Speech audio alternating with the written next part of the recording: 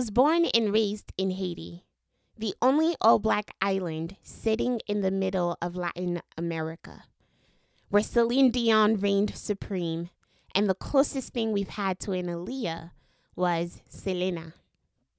The biggest religions are football and the lottery. And to give you an idea of just how big, the excitement Christmas Eve brings to American children isn't even remotely close to the excitement I felt at these words. Goal! Go, go, go, go, goal! So naturally, Ronaldo was bae. Not Portugal Ronaldo, but Brazil Ronaldo. And every time our teams won, Brazil or Argentina, the streets were filled with contentment bouncing off the drums.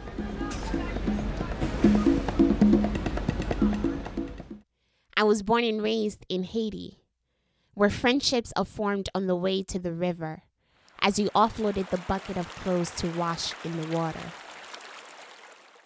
Bath time meant leaving a bucket of water in the sun, and when it was warm enough, you undressed behind your own gates and lathered up under the sun, naked, unbothered, unfazed. Avocados are our apples, plantains are a food group, an integral part of each meal, and all meat comes cooked in a stew. Freedom was found exploring the streets and forests of your neighborhood, and your childhood favorites were fried green plantain and pickles.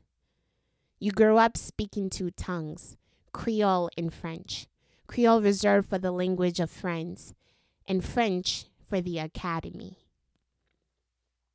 I was born and raised in Haiti, where uniforms of pleated skirts and crisp white shirts highlighted primary school. And let's not forget the hair ribbons that were required to match. Your first kiss happened somewhere behind a tree, and distant cousins might have been love interests until your parents tell you exactly how you're related. Running barefoot in your yard was an expression of joy, and speaking at loud volumes was diffused with the sound of soursop and zabuco tree leaves in the breeze.